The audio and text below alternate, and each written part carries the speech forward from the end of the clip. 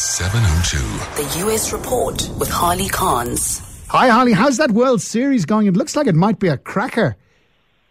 Yeah, it's been that. I mean, the Cleveland Indians had a 3-1 lead, which means they had 3 bites at the apple because you need to win 4 best out of 7 series to win the World Series.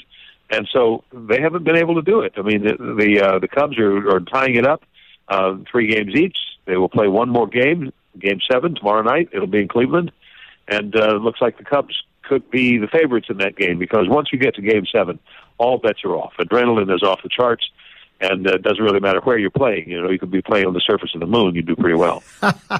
All right, you've got us hooked on the baseball. One thing we're all fed up with is a presidential campaign. It's the home stretch. Please tell me.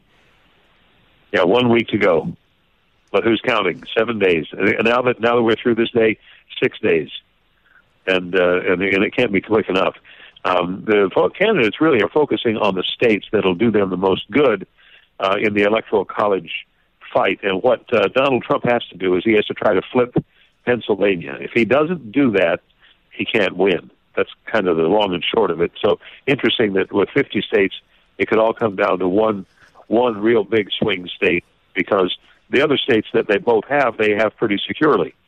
And so he's got to flip one of hers in order to be able to win. Everybody knows that going in.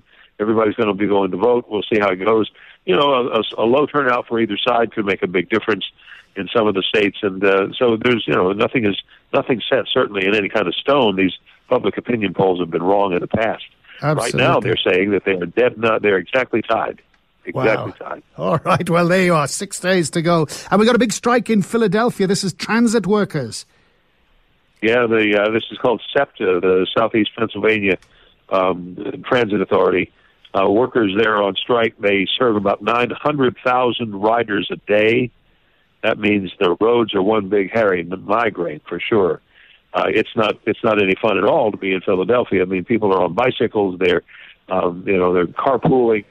They're doing everything they can. Cabs, or you can't find a cab because they're all being used. Everybody's got one, and it's not an easy thing. So we're hoping that they get it done certainly before Election Day, so that people can get to the polls. Otherwise, they'll have an excuse. And you got a Halloween story from 6 miles up. Tell us about that. It's just a sweet story.